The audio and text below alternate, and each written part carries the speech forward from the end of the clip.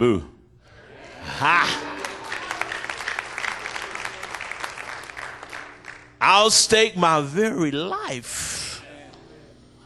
Everything that I am is in Jesus Christ. Hallelujah. Now, it's been a while since I've been here. I'm nervous.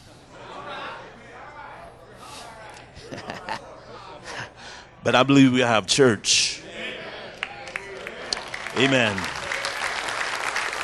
When the Savior calls, I will answer. When he calls, y'all know this, I will. When the Savior calls, I'll be somewhere. Oh, I'll be somewhere.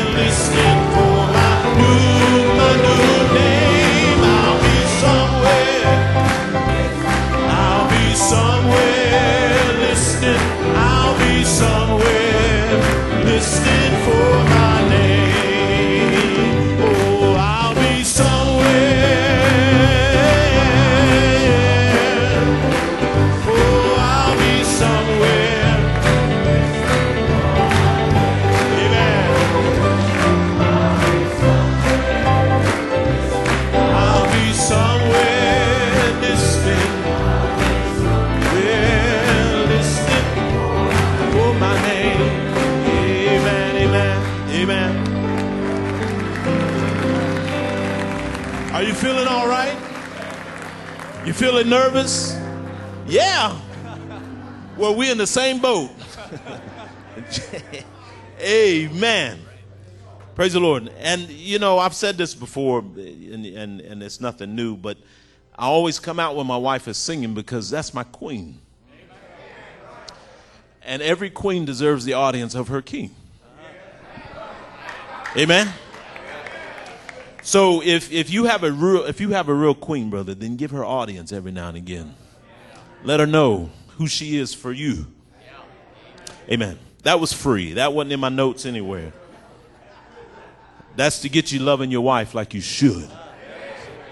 We getting started in trouble. We getting in trouble real early. Amen. If you have your adoption papers, let's turn to Nehemiah 2. Yeah, you heard that right. That's your adoption papers, your Bible. No, I don't want you to take my coat. I paid good money for this. I want everybody to see it. I want to get full value out of it, brother. Woo! Come on now. Nehemiah 2 and then Revelations 12. Nehemiah 2:17. Amen. You love the Lord? Amen. How many has a need today? Now, I can't meet and speak to all those needs, but he can. He can. Nehemiah 2:17 says, Then said I unto them, Ye see the distress that we are in, how Jerusalem lieth waste, and the gates thereof are burned with fire. Come, let us build up the wall of Jerusalem, that we be no more a reproach. Verse 18, Then I told them of the hand of my Lord which was good upon me, and also the king's words that he had spoken unto me. And they said, Let us rise up and build. So they strengthened their hands for this good work. They heard the word and they began to do something about what they heard. They didn't wait for the man of God to do all the work. It says they strengthened their hands for this good work. Revelations 12:11. And they overcame him by the blood of the Lamb and by the word of their testimony. And they loved not their lives unto death. Let us bow our hearts and heads to him. Heavenly Father, we count it an honor, a privilege to stand before your purchased people. And I'm reminded now and hear the prophet speak and say that if he had a charger of the literal blood of Jesus Christ, the purchase of that blood has more value than the blood itself.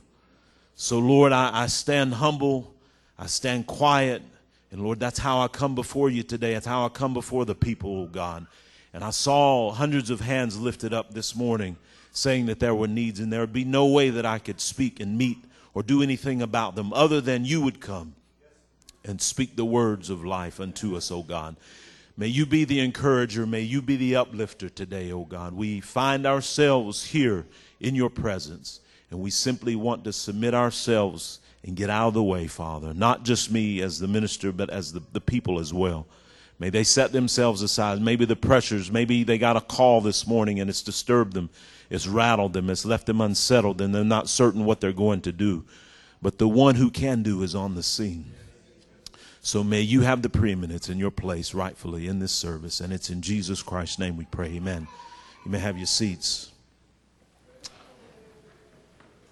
I always find inspiration from this when I'm ministering.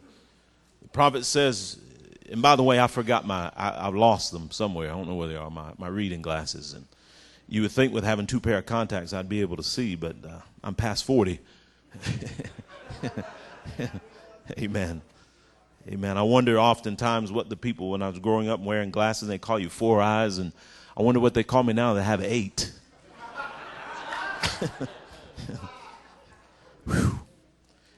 But in the message here you hear him way back in 1956. Way back in 1956, there was still truth. That's for people out on the internet. I know y'all don't believe that stuff, but he says we must be inspired by the word of God that'll bring Christ to his word. We must be inspired. So you come today and you have to be inspired by the word of God. And that inspiration of that word will bring Christ to his word. So if you're not inspired today, Christ is not coming to you. You take it up with the prophet and back in 1956. But we must be inspired by the word of God that'll bring Christ to his word and blend them together. So you have a part to play in this service today. Whatever you get out of this service is up to you. Because he's waiting on you to be inspired. And quite frankly, I don't know of any other way to preach but under inspiration. So I believe that he's going to come to me because I'm inspired by the word, and he will come to you if you become inspired by the word. We must be inspired by the word of God that'll bring Christ. That's powerful. Inspiration is what brings him to his word. But I thought his words were life. His words are life, but there has to be some inspiration. And then blend them together and make it speak and act just like it did in the days of old. Did you catch that? Jesus Christ is the same yesterday and today and forever. So the way that God acted in the Old Testament, he can act here today in 2019. Is that all right? So therefore, if he's going to act and do, then he's going to make you do like some of those other people did. I'm reminded of a group of people that gathered in an upper room one day. And they came out in an inspiration, under the influence of their inspiration. They didn't sound like they sounded when they went in. Because they went in afraid, they were uncertain. But when they came out, they had a new life on the inside of them. They had a new way of walking. They had a new way of talking. They had confidence. So I implore you today, get under the inspiration of this word. Because we are fixing to take a body change. We're fixing to get out of here. Now I need to start acting like I'm already changed. You need to start acting like you're already in your new body. That's not in my notes. That's just something I read before I preach. Because I like that quote. Because I want the people to be inspired, not by me, not by Brother Donnie, not by any other man of God, but be inspired by the word of God. Because this word is life. Amen. Blessed assurance, Jesus, the word is mine. Now, when you have possession of something, you can have confidence. That little lady standing up here singing a while ago is mine. I know y'all love her, but not like I love her. Huh? Those little knucklehead kids of mine, I love them. I know you do too, but not like I do. Because they're mine. Huh? Is Jesus yours today? What are you going to do for him today? How are you going to show the world that he is yours? I'm only here, 2 Peter says, to stir up your pure minds by way of remembrance. So things that you hear today, that you will hear today out of this mouth will be things that you've heard before. I'm only trying to stir up a pure heart. And quite frankly, only a pure heart can be stirred. So if you don't have a pure heart, I expect you to just look at me today. I expect you to just sit and look. Some of you even be kind and give me this. Huh? But a pure heart. I'm going to hear a pure heart say, amen. I'm going to hear a pure heart say, sicken, boy. Ha. A pure heart. By way of remembrance. Because when you get attached to something that you remember, there's an identity with that begins to stir something within you. Because when you hear something new, you're a little cautious. Oh no, I don't have anything new to give to you. The only thing I want you to see today is Jesus Christ. And my guarantee today, I do this usually wherever I go. I tell people that when you buy something, you always want a guarantee. You will look that thing over and you will inspect it. What kind of warranty does it have? What kind of guarantee? Huh? So I guarantee you're going to hear things you've heard before. I guarantee you're going to hear me say something I didn't probably mean to say. Because I'm human. Hello. Huh?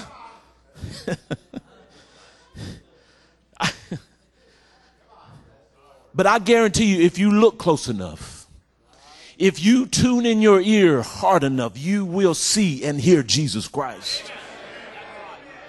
That's my guarantee. And with that, I'll say this in closing. I'm going to take care of that now. Is that all right? Preachers lie all the time. But I want to take our thoughts today and just go through a little bit of inspiration, how the Lord dealt with me on this. I don't even know how it's going to come out because this is new to me. But building among the rubble. Now, it's been some time since this thought began to pulsate within me and the Lord began to direct me this way, and I never could quite formulate it. I'm still working on it. So y'all bear with me. Is that all right? Because quite frankly, I'm among people that know me, and you know, I think about that song. You probably heard it, I want to go to church, you know, with a preacher, and it talks about, you know, among people that seen me at my worst. Y'all know me. Huh? That's right. But as the Lord began to deal with me on this, I began to realize that there are people sitting here today, their life is in ruins, and nobody knows it. Your spouse may not even know the hell that you're dealing with. Mom and daddy may not know it, but today is your day to rebuild your walls. Now, I can say that with confidence because I was once trapped in that condition. Coming to church,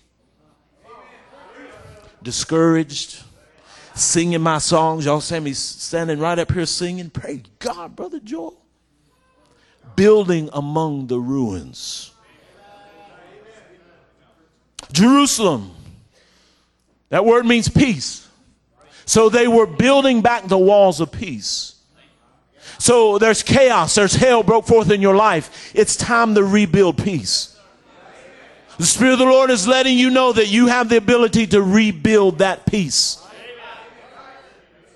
The walls of the city, they were in ruins. And to the natural eye, it was just rubble. Huh?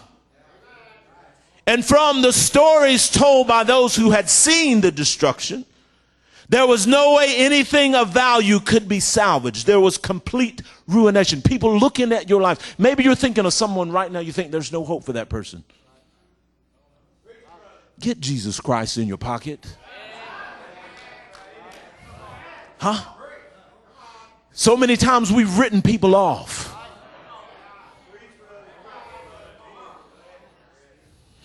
We find ourselves trapped in that mindset where we won't even call them sister or brother. Hello? Don't even want to sit beside them on the pew. Because to our natural eye, their life is just rubble. But there's a soul in that body.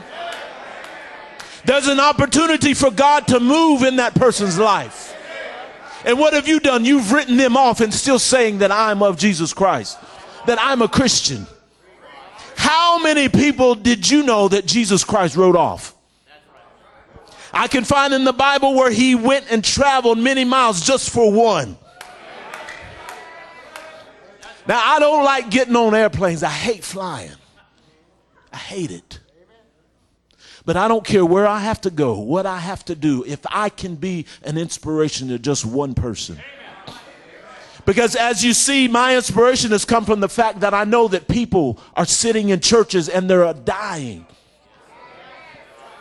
And nobody around them is doing anything about it. They know what's going on in their lives. Sometimes they know the chaos that's breaking forth in their lives, and they won't even call them because I don't want them to think I'm being nosy.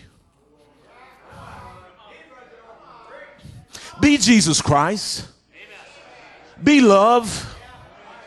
That's a simple unction that I fall under inspiration of. Is simply be Jesus Christ. Simply be love to those. I don't care what they look like. I don't care what they smell like. I don't care what they've done to you. I don't care what they're doing to you now. I don't care what they're going to do to you. But if you would be love to that person, that you would be fulfilling more of the purpose of what Jesus Christ wants done in this age than you rallying around your pet quote. Then you holding so fervently on to that doctrine. And you holding on that thing is going to send you to hell because you missed an opportunity. To be like Jesus. Oh, I heard you sing that song. I saw you close your eyes and looking all sanctimonious. Tears trickling down your cheeks. But then you've written that person off. Hello? Brother Homer Longoria, is this all right? Can we go on? Brother Terry, did you hear what I just said? Brother Donnie, you sorry outfit.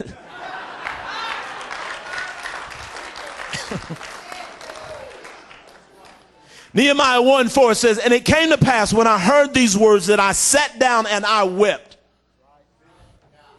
and mourned certain days and fasted and prayed before the God of heaven because my brother is in trouble. His walls, his defense is crumbling. My sister is in trouble, and I sat down and I wept and I cried before the God of heaven. Their peace is gone. Their Jerusalem. Nehemiah hears the report and becomes concerned about the ruins or the current condition of the means of protection. Did you catch that? He hears the report and he becomes concerned about the ruins. He becomes concerned about the current condition of the means of protection. The walls are down. There is access to the temple because if you look at it chronologically in the scriptures, it's Ezra, Nehemiah, Esther. But it's actually Ezra Ezra, then Nehemiah. Because the temple is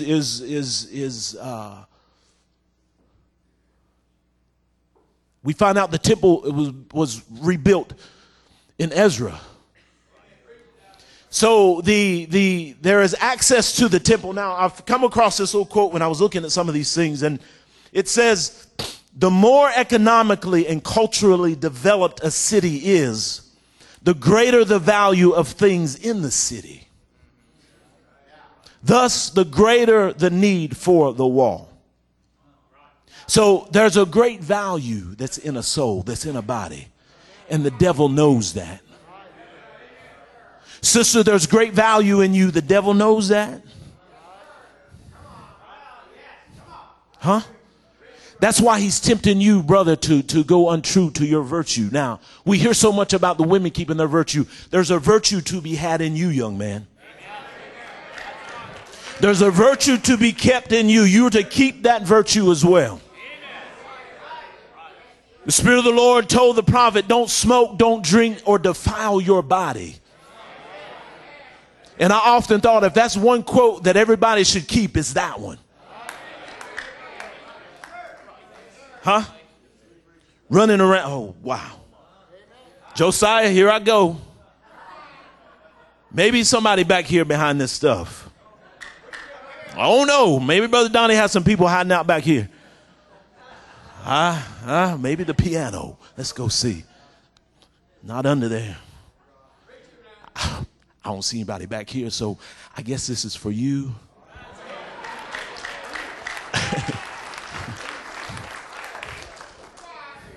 Huh? Because the walls have crumbled, the walls have fallen, and other people are in harm's way. Did you know that you could knock one person, somebody, out of their healing, out of their salvation, because of the condition of the walls in your life? It's time to rebuild the walls, saints. Now, the walls of your life can never be rebuilt unless you are first concerned about their condition. Running to people, I don't care. I don't care. Well, I do. Don't pray for me. Well, I'm going to. There's no hope for me. Oh, yes, there is, because I know Jesus Christ. I may not be able to do anything for you, but he can. Now, I know this is simple. And as I've come to say, my simple understanding of this walk with the Lord is simply going to get me out of here one day.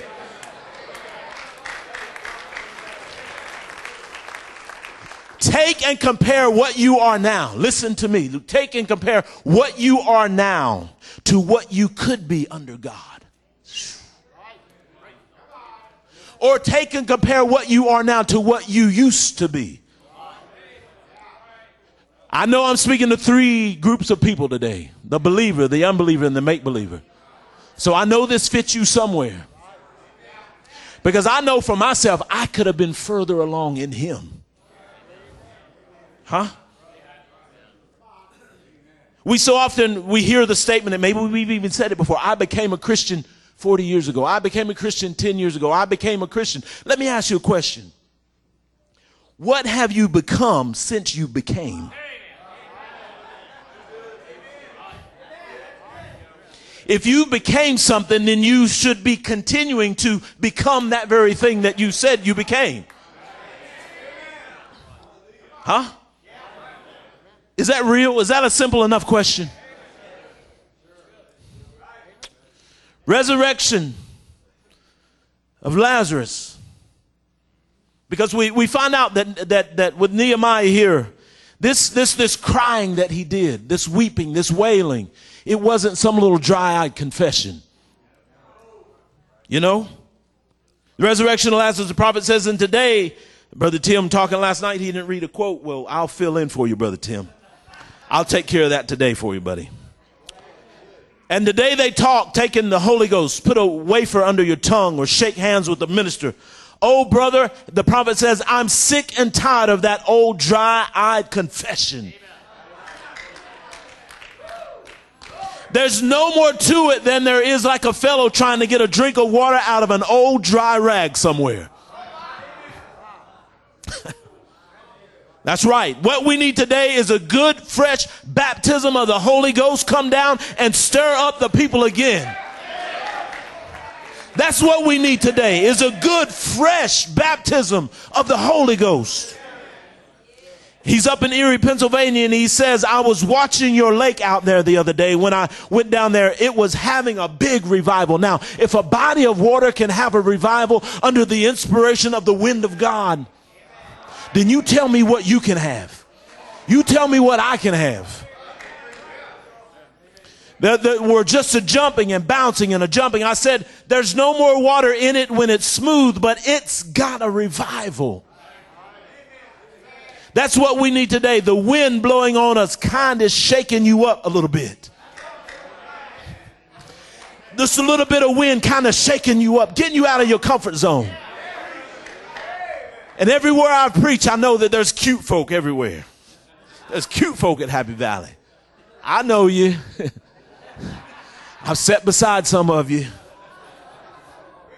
You say you usually sit beside your wife, but I didn't say beautiful. I said cute. Because she's beautiful. Huh? I'm going to get in trouble. But the inner veil, he says, there's a way that seemeth right unto a man, but the end thereof is the ways of death. It might seem all right intellectually. Your soul will always testify to the word of God if it's born again. Down in my soul cries holy. Oh, down in my soul cries holy. There's something on the inside. It just you can't contain it. So that's why I worry about the cute folk that come to church. You never see them move. You never see them wave their head, raise their hands. You never see them do anything but sit there and look like a bump on a pickle.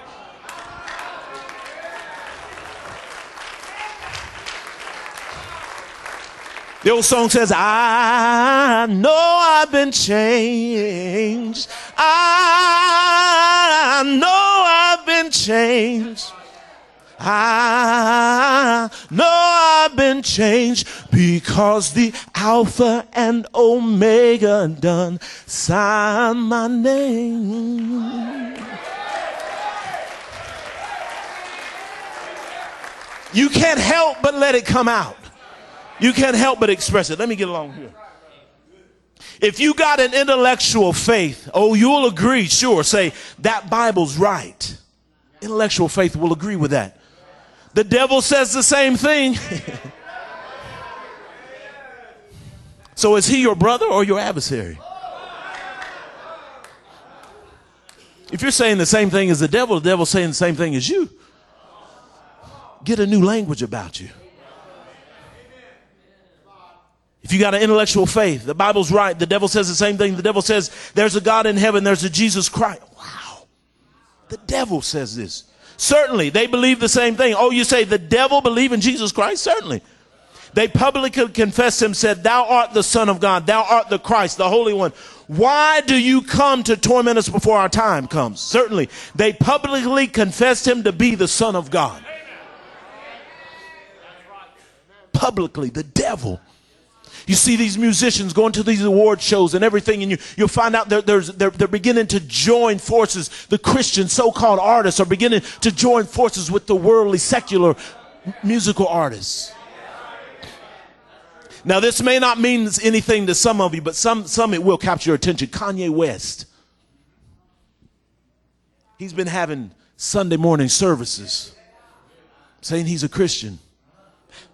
That's what he says, so I say, okay.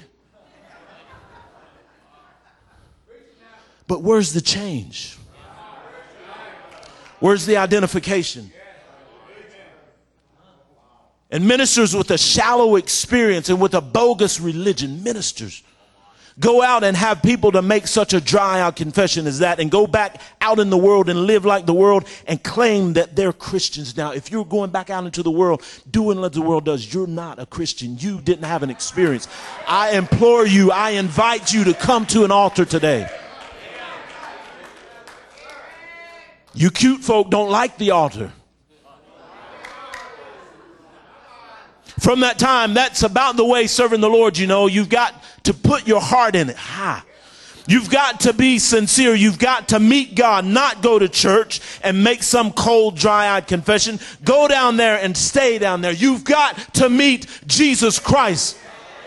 There's no way that you can encounter Jesus Christ and ever be the same. Because there's something about that atmosphere, that environment Brother Tim was talking about last night. And the prophet said, I was thinking about this as he was mentioning, the prophet said, whatever environment you are in, that's what you are.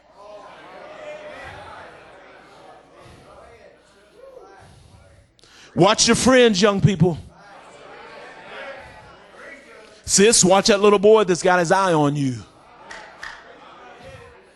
Young men around the message defiling message girls. Young message girls defiling young message boys. What's wrong? What's wrong? Come on in, brother.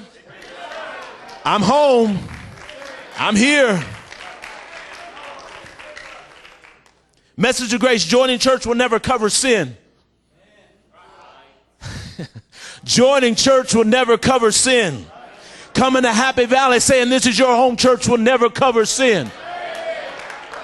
No dry-eyed confession will ever cover sin. No dry-eyed confession. Because a birth, as we know, is a mess. Now, I grew up out in the country. I grew up in a holler for some of you folk. We still refer to their own place as the holler. You're going out in the holler. We went out in the holler. No. But I seen a few pigs born in my day. It's nasty. It's messy. Is that all right?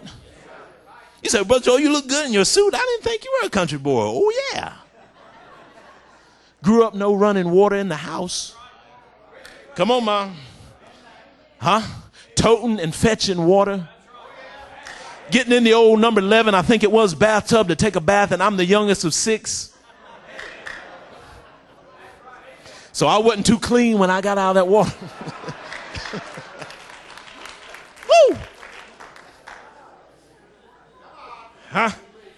No dry-eyed confession will ever cover sin. It takes sorrow and repentance and the grace of God to cover sin. For the blood of Jesus Christ, the one that God killed at Calvary to cover sin. God killed his own son for you. When nothing else could help, love lifted me. The son, he bled and died. Is that right?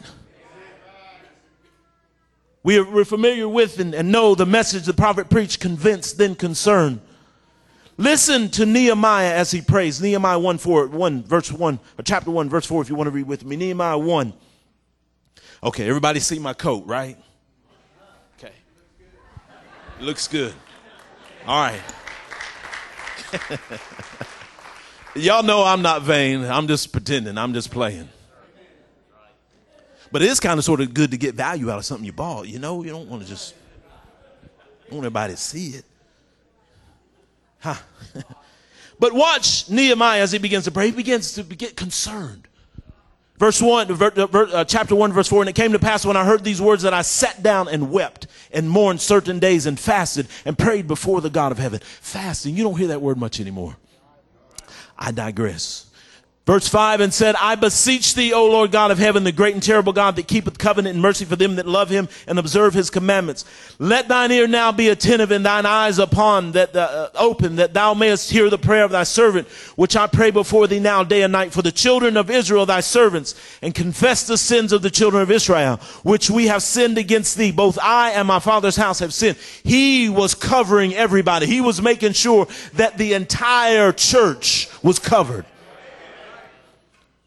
Verse 7, he says, we have dealt very corruptly against thee. We have dealt very corruptly against thee, and have not kept the commandments, nor the statutes, nor the judgments which thou commandest thy servant Moses. Remember, verse 8, I beseech thee the word that thou commandest thy servant Moses, saying, if ye transgress, I will scatter you abroad among the nations. That's God's word. You transgress, there will be a scattering. Your walls will crumble. Huh? But if you turn unto me and keep my commandments and do them, though there were of you cast out unto the uttermost part of the heaven, yet will I gather them from thence. And I believe that's what God is doing today. He, through this message, is beginning to gather those who have been scattered.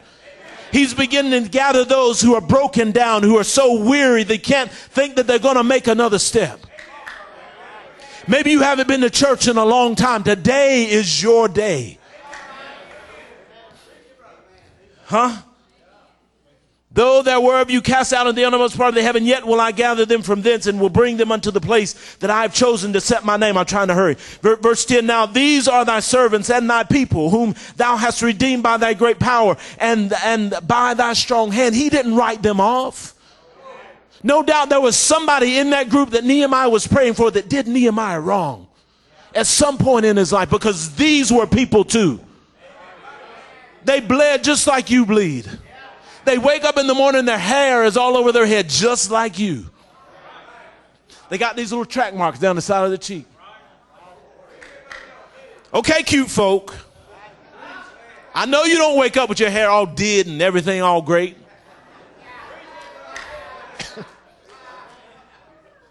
I know you. Now these are my servants and these are your people, Lord. They're in trouble. These walls in their lives are down. And that's the pulsation that begin to burn within me. God, there are people that are coming to church and they're hurting. And people are just walking by them out in the vestibule. Hello. How many cute folk we got here today? Okay. Verse 11, O Lord, I beseech thee, let now thine ear be attentive to the prayer of thy servant and to the prayer of thy servants who desire to fear thy name and prosper. I pray thee, thy servant this day, and grant him mercy in the sight of this man, for I was the king's cupbearer. He begins to go in prayer and he's seeking wisdom on what he's to do. And he's also praying over the people. Because he become concerned. Then there was a confession. And then he's making a commitment. You're looking at me today. I want you concerned about the condition of your life, young man. Brother, sister, I want you concerned about the condition that you're in, because we're about to leave this place. Jesus is coming soon. Is that all right? I want you concerned, and then I want you to make a confession, not a dry-eyed confession. And then I want you to make a commitment. That's what the Spirit of the Lord is telling me to tell you today. Become concerned. Make a confession. Make a commitment. You'll rise up and you say, Brother Joel, I will rebuild. Praise God, I'm there shouting with you. But you have to realize that as soon as those words come out of your mouth, I will rebuild, Satan is there saying, I will oppose. What are you going to do about that? You're going to stay in your condition? You're going to stay in your struggle? Or are you going to say, boo, devil, I will rebuild? Nehemiah 2:10 says, when Sanballat the Horonite and Tobiah the servant, the Ammonite, you got to watch those ites. When they heard of it, it grieved them exceedingly that there was come a man to seek the welfare of the children of Israel. Anytime you go to do and wanting to do good, there's going to be some ites to rise up. Now, the ite is an enemy of God. It may be outward, or sometimes the ite is this thing right here. All y'all cute folk now. Huh?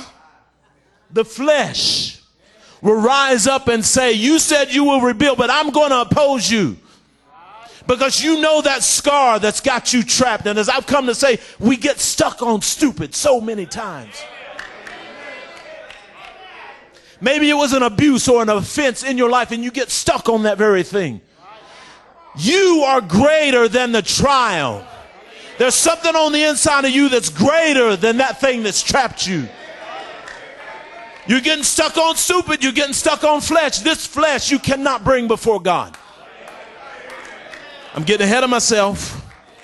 This force of opposition comes forth from within and without. It is a resistance against the work that God is doing in your life. The trial comes to shake you. Listen, the trial comes to shake you, to put you to the very bottom, to see where and how you will stand. What do you do when you've done all you can and seems like you can't make it through? Huh? And the song goes on to say, you just stand. When there's nothing left to do, you just stand and watch the Lord see you through. Yes, after you've done all you can, you just complain. No. That's the wrong song. Turn the station. That's the wrong station. We listen to gospel music around here, not doubt and defeat station.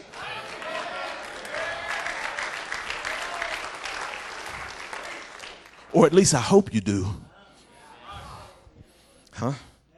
Whether it be Southern gospel, oh Lord. Y'all forgive me. It's good too.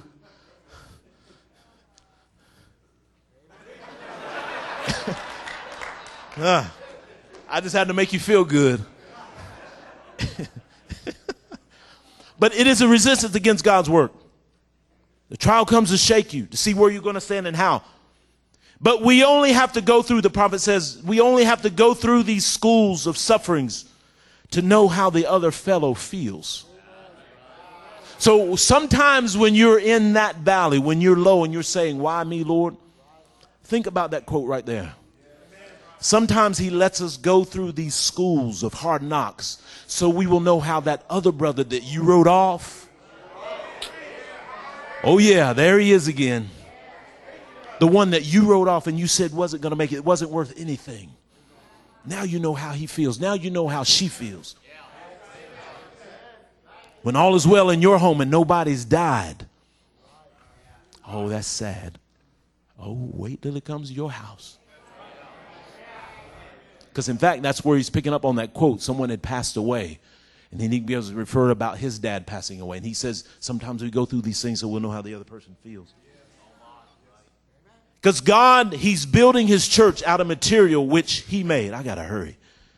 He will use these things to fulfill his purpose. Therefore, that's the reason why we go through these things.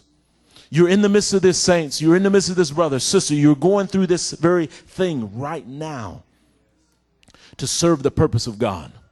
He's working a work in you that's going to be glorious. It's going to be beautiful.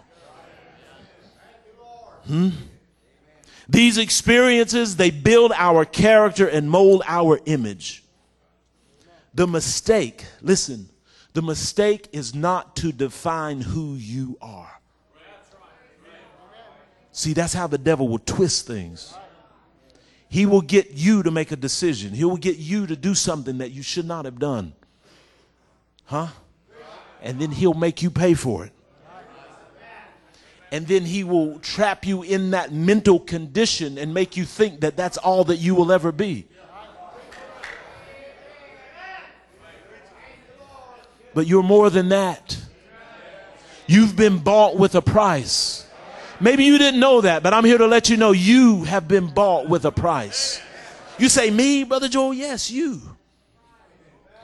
But you don't know what I did. I don't need to know what you did. All that you need to know is what he did for you.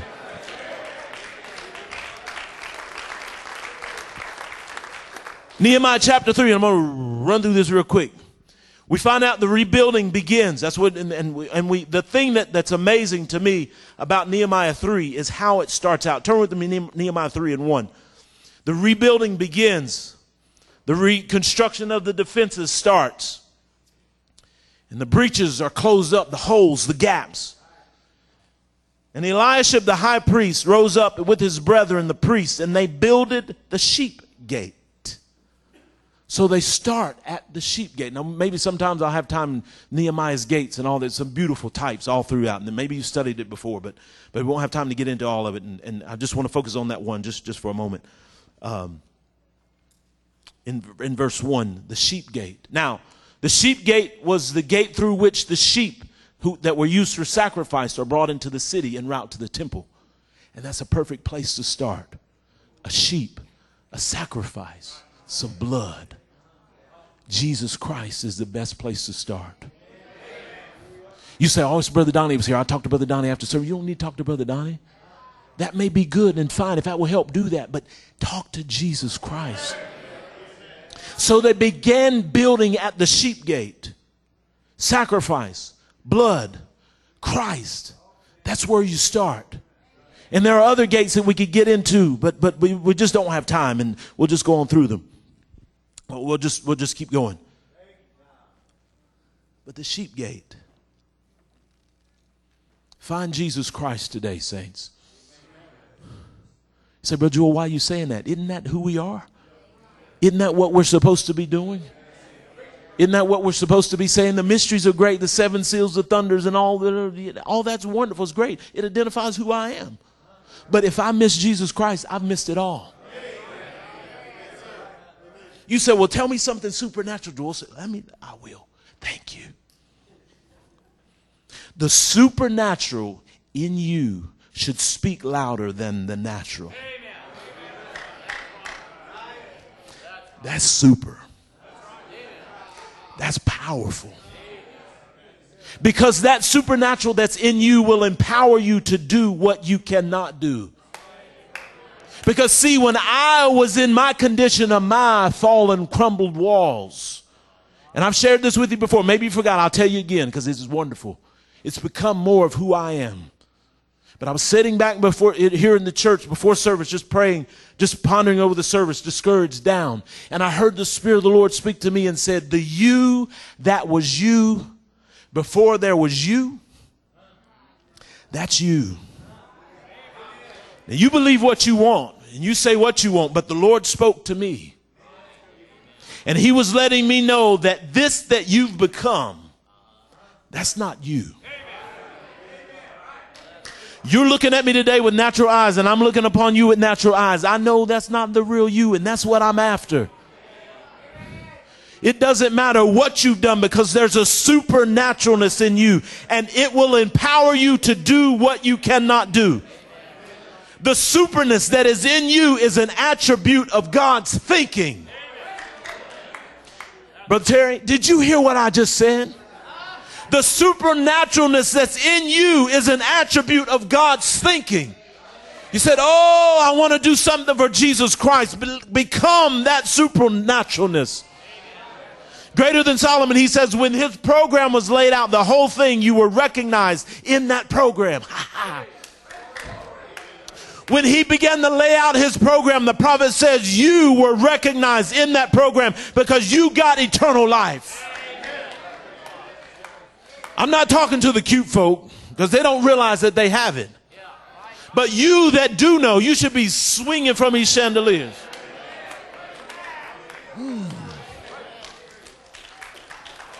Because you got eternal life. The word eternal never did begin and never can. It never can end. You are an attribute of God's thinking before the world was ever created. Many times when we think about attributes, we think about healing, all of these things, but you are an express attribute of God's thinking.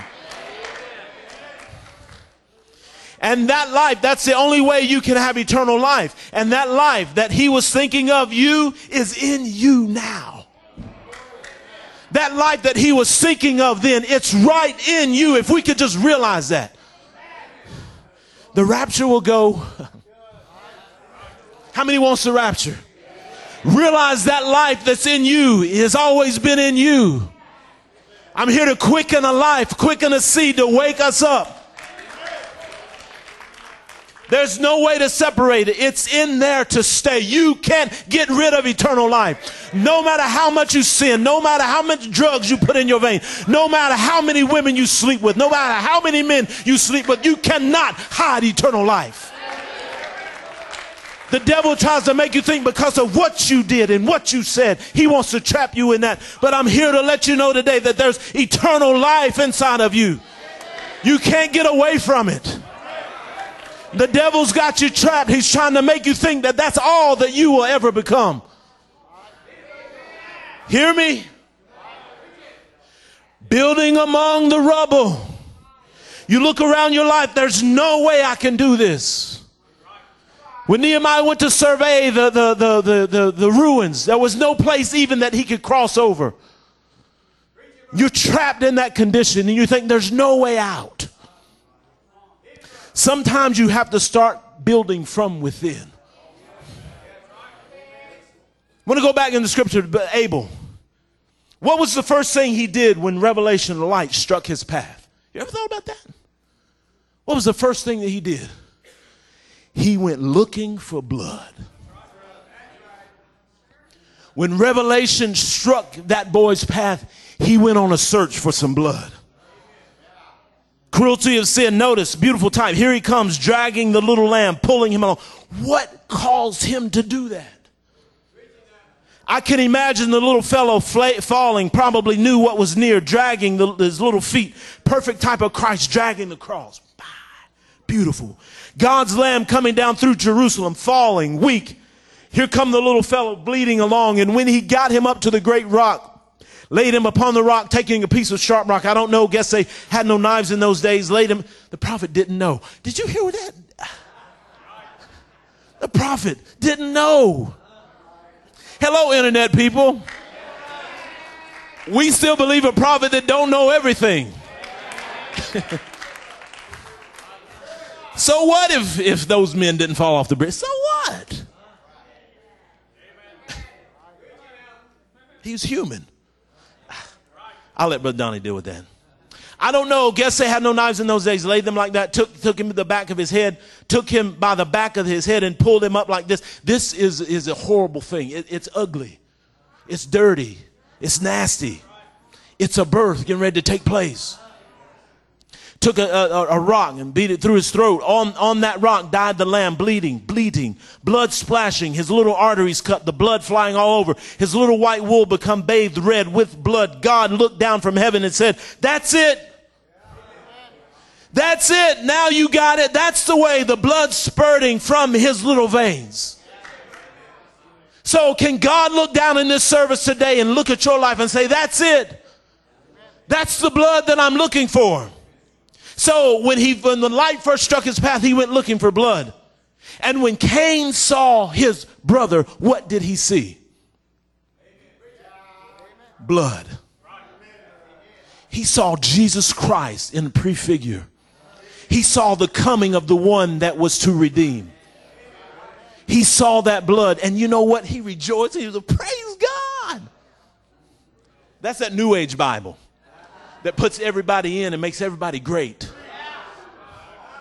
Y'all didn't bring that to this church, did you? Okay. You internet, whatever camera, you internet folk. When Cain saw his brother, what did he see? He saw blood, and he hated it. He hated Jesus Christ. He hated the things of God. Opposition. Immediately.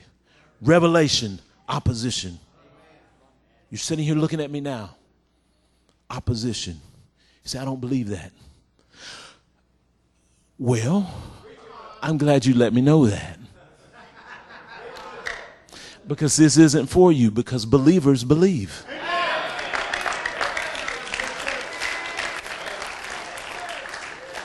I thought that one was going to go by me, but I couldn't let it go.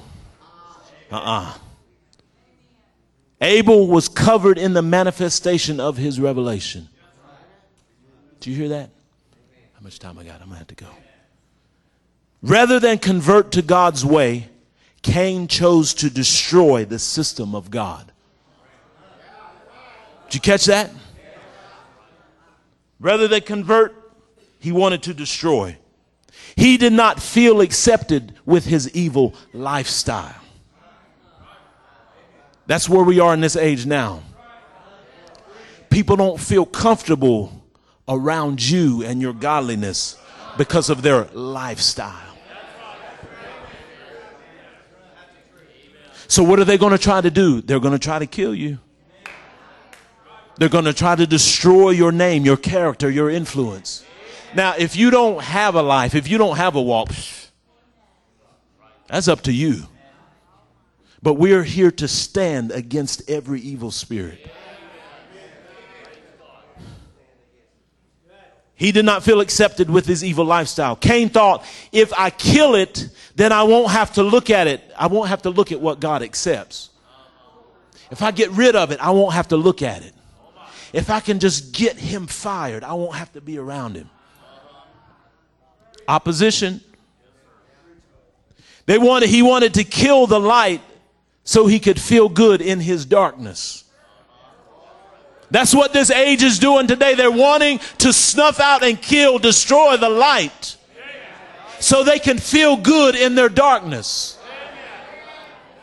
Because evil deeds are done in darkness. They want to murder the truth so they can feel good in their lie. The devil's out to murder you. He's out to kill you. Huh? Jesus Christ, God has come to call you. Today, he's calling you. What is he calling me for?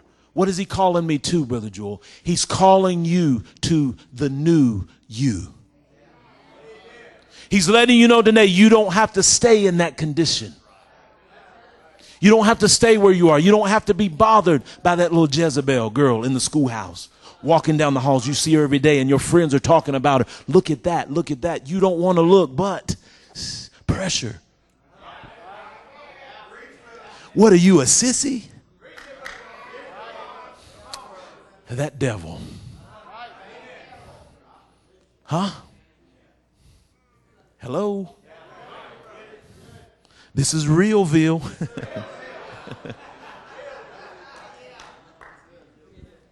And it's not so much the you new, it's the original you. The first you. The you that was you before there was you. That's you.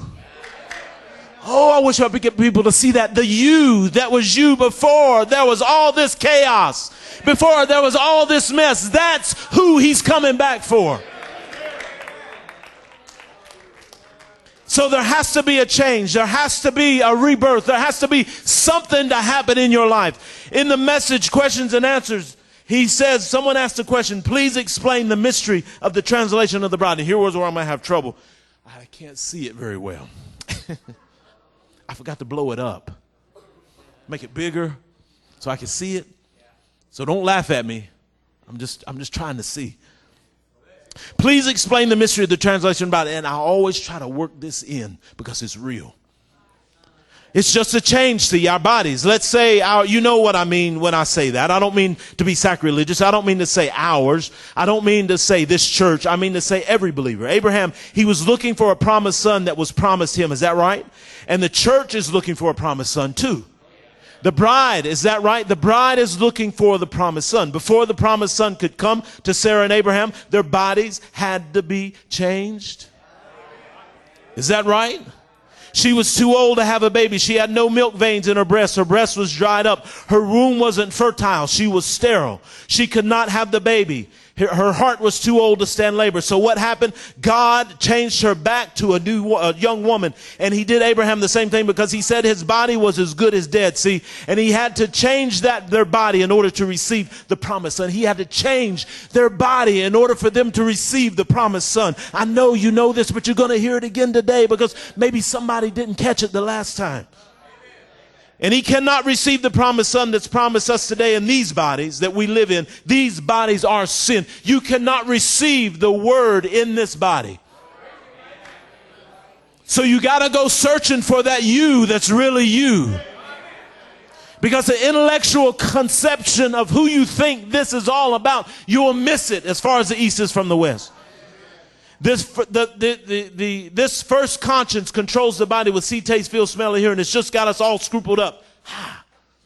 See, taste, feel, smell, and hear. And I was hoping that maybe my thought was going a different way, even looking at the appearances and the message I preach on that. But anyway, see, taste, feel, smell, and hear to get you all scrupled up with reason and everything else. But that new body that comes from this born again, not this conscience, it'll pass away. It's that inside something that lives. Everybody understand it? Say amen. It's not the outside see, taste, feel, smell, and hear. It isn't. It's subject to death and will die. But the inside part of you, hold on, saints. But the inside part of you, down in here, inside, that is the person that cannot die. And that's the person that the new life starts from. That's the person, that you, that's really you, that's the person that this new life starts from. From the new birth, and it builds another person. In the image of this person, you are around that life. It builds another person around that changed body, that changed life. So potentially it's in here. And what is it? The word promised before the foundation of the world. And around there, this only reflects the negative. That will reflect the positive of the word. See, and the same thing, our translation of the bride will be the same thing. I've got a new home over in Zion.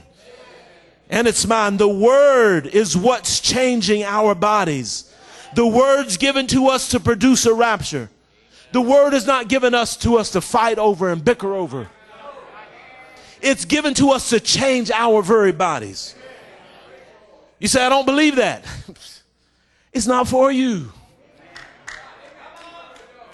It's for believers. Is that right? As the book of Nehemiah comes to a close, chapter 12, we find the dedication of the walls and the people rejoicing, singing, they're praising, they're shouting. Huh? Because there'd been a change. There'd been something that happened. They'd erected the walls. Their city was now protected. The temple was now protected. That value that was on the inside of them, there was something that they realized that I got a hold of something that's now going to hold me because I cannot hold myself. There was music and there was great joy. There was rejoicing. They gave expression to the inward work that was going on inside of them. You say, Brother Joe, I'm just a pickle. Well, bump on, brother. I'm more than a pickle. I've got eternal life inside of me. There is deity tabernacled in human flesh. Huh? Chapter 13. We find out even after all that worship, there's still some strongholds. There's still a few more things that Nehemiah has to take care of. And Nehemiah, he took a firm stand and he declared both in word and in action. He said, no, not in my house. Not where I live. You're not taking my son. Hello, mama. You have to say, devil, you're not getting my girl.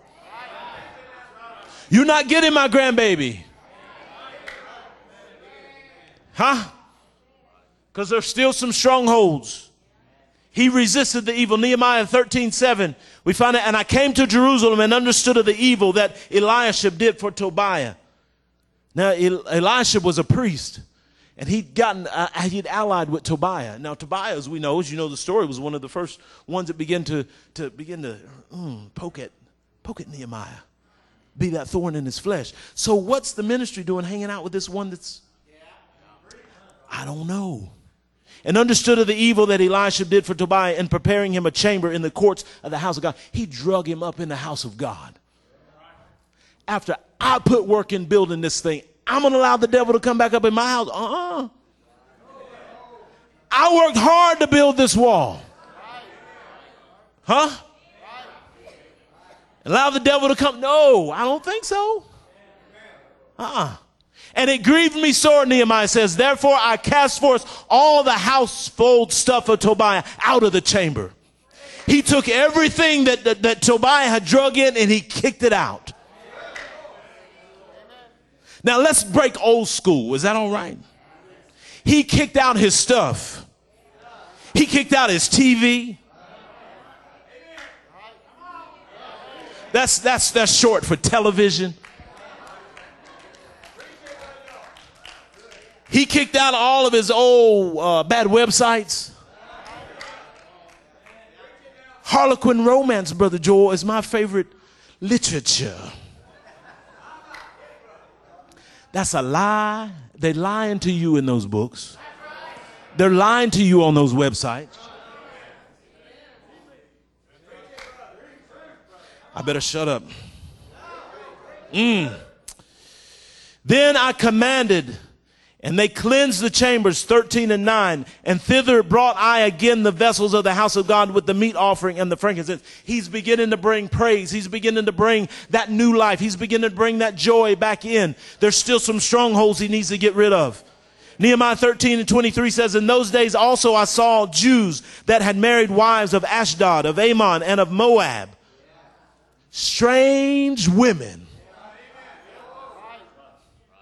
Now my boys know, you better not bring no strange women up in this house. I told you I was going to leave you alone. I didn't say you specifically. I got the other two. I said, my boys. And their children spake half in the speech of Ashdod and could not speak in the Jews' language. They forgot how to speak boo devil. The simple quotes in the message, they couldn't even quote them anymore. Because of a strange woman that they drug in. And could not speak in the Jews' language, but according to the language of each people. Nehemiah 13:25 says, and I contended with them. Now watch what Nehemiah does. He just says, well, that's my baby. And, bring her on to the house. I know she looks like Jezebel. And bring her on. Bring him on to the house. I know his ears pierced and his lips and his tongue and his big toe. It's okay. Not Nehemiah. And I contended with them and cursed them and smote certain of them. He took care of business. He began to clean house. And listen to what he did. And I plucked off their hair. I'm sure there were some women in this group too. And made them swear by God, saying, you shall not give your daughters unto their sons, nor take their daughters unto your sons, or for yourselves. Nehemiah 13 and 28 says, and one of the sons of Joiada, the son of Eliashib, the high priest, was son-in-law to Sanballat. Musicians come. Was son-in-law to Sanballat, the Horonite. Therefore, I chased him from me.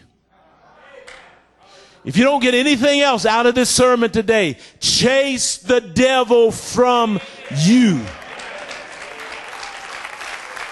You have the power. You have the voice. Because this is the days of the voice. Is it not? That voice just wasn't crying out through the words or through the body and the mouth of William Marion Branham. That voice is to be cried out in my life, in your life. I don't want it to just be stuck in the prophet. I want it to be me. I want to become this word. And incidentally, I say this so many times, the Malachi 4 actually speaks of you before it even speaks of the prophet. It identifies you because it says, behold, I send you. So the importance of you is great. So the Spirit of the Lord is wanting you to chase these things from your life. This foremost enemy, Sanballat, he had done more than any other to frustrate the purpose of rebuilding. Now you know the problem in your life that's frustrating the purpose of you living for Jesus Christ. Nobody else may know that thing, but you know it. It's kept you stuck on stupid for years. But today is a new day. Today is the day of your salvation. Today is the day of your deliverance. There's a song and it says, this is a simple song. Don't play it. I know you haven't heard it, I don't guess. But it says, Lord, deliver me. 'Cause all I seem to do is hurt me. Hurt me. That's all it says. Lord, deliver me from me. Because the thing that you're doing is not hurting anybody but you. But you'll find out eventually it's going to eke out into the church and begin to affect the church. You'll knock somebody else out of their healing. Stand with me. Building among the rubble.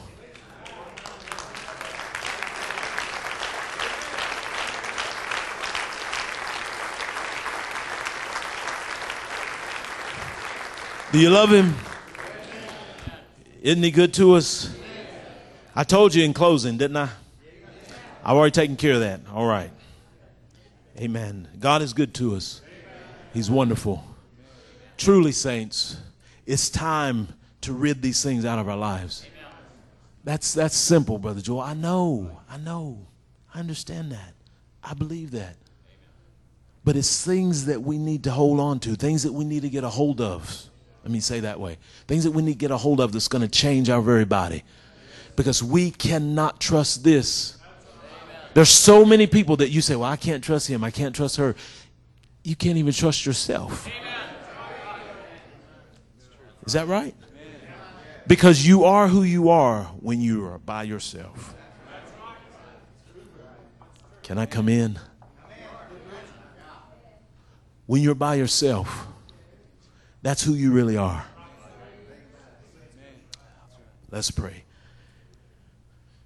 Heavenly Father, we thank you for this time, these words, this inspiration, this little thought. And I'm nothing, Lord, but just simply a spare tire, Lord, to get the people through until the pastor comes back. And as I was streaming and hearing Brother Andrew, and I thought, oh my, I got Sunday coming up. I have to follow that. And then Brother Tim comes last night. And Lord, you know my very heart. And I've tried to give. It can only be me. It can only simply be what you've called me to be and express it in the way that you've given me unction to express it. So I pray that it's found somewhere to settle, that they can take it tomorrow and feed upon it and come against the enemy to fight the fight that's before them. Help us to have the strength to build our walls, to defend that you've started within us. Lord, we love you, we honor you, and we adore you, and we thank you. And it's in Jesus Christ's name we pray. Nehemiah 4:14 says, and I looked and rose up and said unto the nobles and to the rulers and to the rest of the people, be not ye afraid of them. Remember the Lord. Don't be afraid of that devil. Young people, remember the Lord. Old people, you remember the Lord, which is great and terrible, and fight for your brethren, fight for your sons, and fight for your daughters, fight for your wives, fight for your houses. Stand firm. It's time to fight. Because the enemy's trying to come in to destroy you. Just as Cain wanted to kill that blood. He sees that blood in your life. He don't like it. He's coming for you. But remember the Lord. Amen. Where do I go when there's nobody else to turn to? And who do I turn to when nobody wants to listen? And who do I lean on? Amen.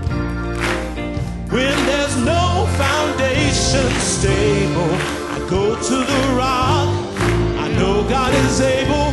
I go to the rock. Let's sing that again. Where do I go when there's nobody else to turn to? And who do I turn to when nobody wants to listen? And who do I lean on when there's no foundation stable? I go to the rock. I know that he's able. I go to the rock. Amen. I go to the rock of my salvation. I go to the stone that the builders rejected.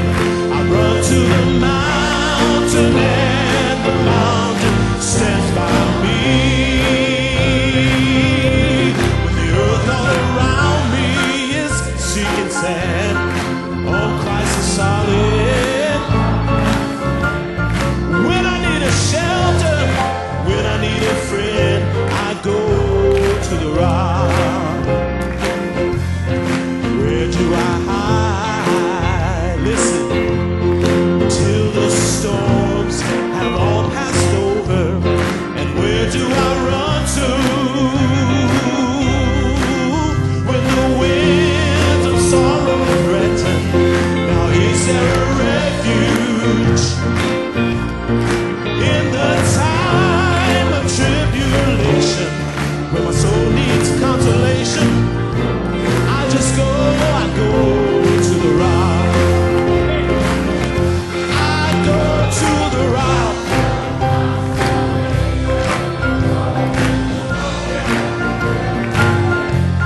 I run to the mountain, and that mountain, he's my rock, stands by me.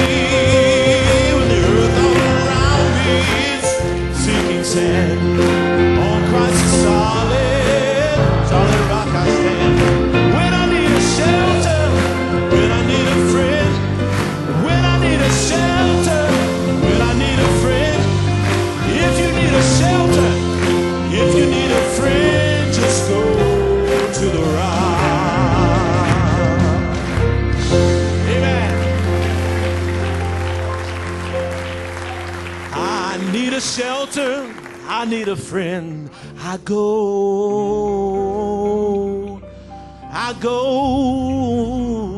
to the rock. I don't run to mama, 'cause daddy can't help me. I go to the rock. Brother Donnie, he's out of town. I can't get him on the phone, so I go to the rock. Where do I go? Amen. When there's nobody that I can call on, who do I talk to? When nobody wants to give me the time of day, who do I lean on? Amen.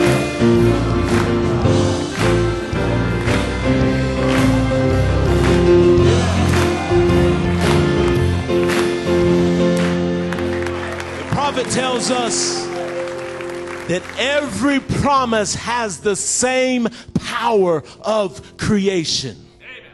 You've received the promise today in this word of God that you do have the strength to rebuild your wall, that you do have the ability and the voice to say boo.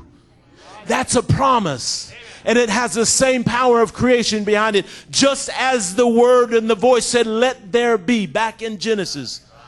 That same power is within you. Did you catch that? So what are you going to speak today? What are you going to speak tomorrow, Tuesday, Wednesday, Thursday? When that thorn begins to dig in your flesh, speak to the storm. Speak to the rain. You have the power to bring about a change. Is that right? Amen. God bless you. God bless you. Let us pray once again. As we close and we part our ways, dear God, we ask that you would go with us. Keep us. One more time we've been here, and maybe it could be my last time standing in this building. I may be looking at some saints today who may pass on sometimes today, an accident or something. Maybe we just don't know. That's simply life. But Lord, regardless of it all, we want to be prepared when that call comes for us. And if someone should get word that Brother Joel's gone on, they hear about my homegoing, I don't want them to worry about me, because I'm just another soldier on my way home. We're struggling, we're straining through this old life, Lord, but we have you by our side. And may we be as it was those on the road to Emmaus, Father. May our hearts burn and realize that you talked to us today. It was you. So now it's up to us to invite you in to come to stay. And then when we invite you in, we will begin to see things that are familiar to us. and our circumstances, our gloom, our dreariness will just begin to dissipate and fade away. We love you. We thank you. We honor you. We adore you. And it's in Jesus Christ's name we pray. Amen. Amen. I leave you with this song. As I was just saying, we'll just pray for our brother. Just a moment.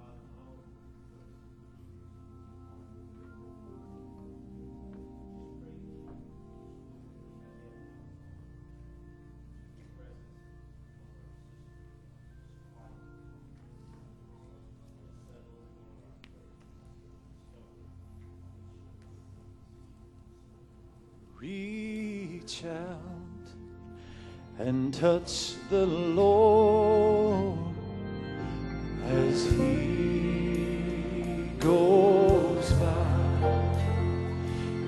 You'll find He's not too busy to hear your heart's cry. He is passing by this moment. Your needs He will supply. If you reach out and touch the Lord as He goes by, just reach out and touch the Lord as He goes by. You'll find He's not too busy to hear your heart's cry. He is passing by this moment. Your need He will supply. If you just reach out and touch the Lord as He goes by. When you hear of my home going, don't worry about me. Now if you hear of my home going, don't worry about me. Now if you hear of my home going, don't worry about me. I'm just another soldier. Oh, yes, I'm on my way home. One thing I know, yeah, I've been born again. I made preparations one Thursday, 'cause Lord, I didn't know when you'd call me. Be my time to go. I'm fixed up right now. Oh, yes, I'm on my way home.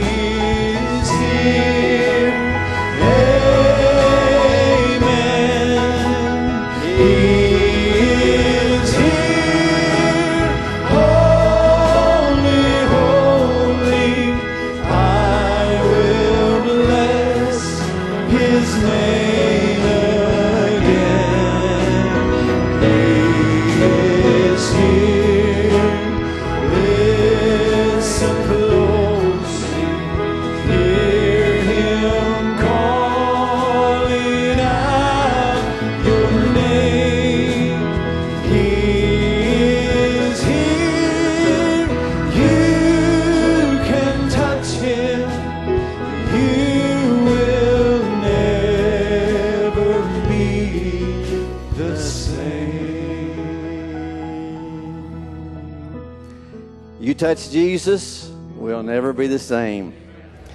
As you're dismissed, we'll sing that song. Let's sing that song, Brother Harry, that he sang, the first one, I'll be somewhere listening for my name, as we're dismissed and leave the building. You know, the prophet God told us, he said, everything you have need for in that earthly journey is in that seed. It's in that seed. He said, even the rapture. Every apple that would come forth is in that seed. It's just got to come to maturity and produce what it's ordained to be. And what God's ordained us to be, we're going to be that. If we just surrender ourselves to the will of God. Everything's there. We just need to be in the right atmosphere, surrender our life, our will to God's will. He'll take care of it all. It's all about Him. Him and the masculine, we and the feminine, He'll bring to pass. He's got a bride. It ain't going to be He's going to have a bride. He has a bride. Right now, as we speak, she will be changed. I mean, enjoyed the services this weekend, both services. Praise the Lord. Amen. I know I'll be somewhere listening for my name. Let's sing that. Brother here, would you sing that as we go? God bless you. You're dismissed in the name of the Lord. Take the name of the Lord Jesus with you. Rejoice until Wednesday night. We'll come back all over again if it be pleasing to the Lord. God bless you. Dismissed.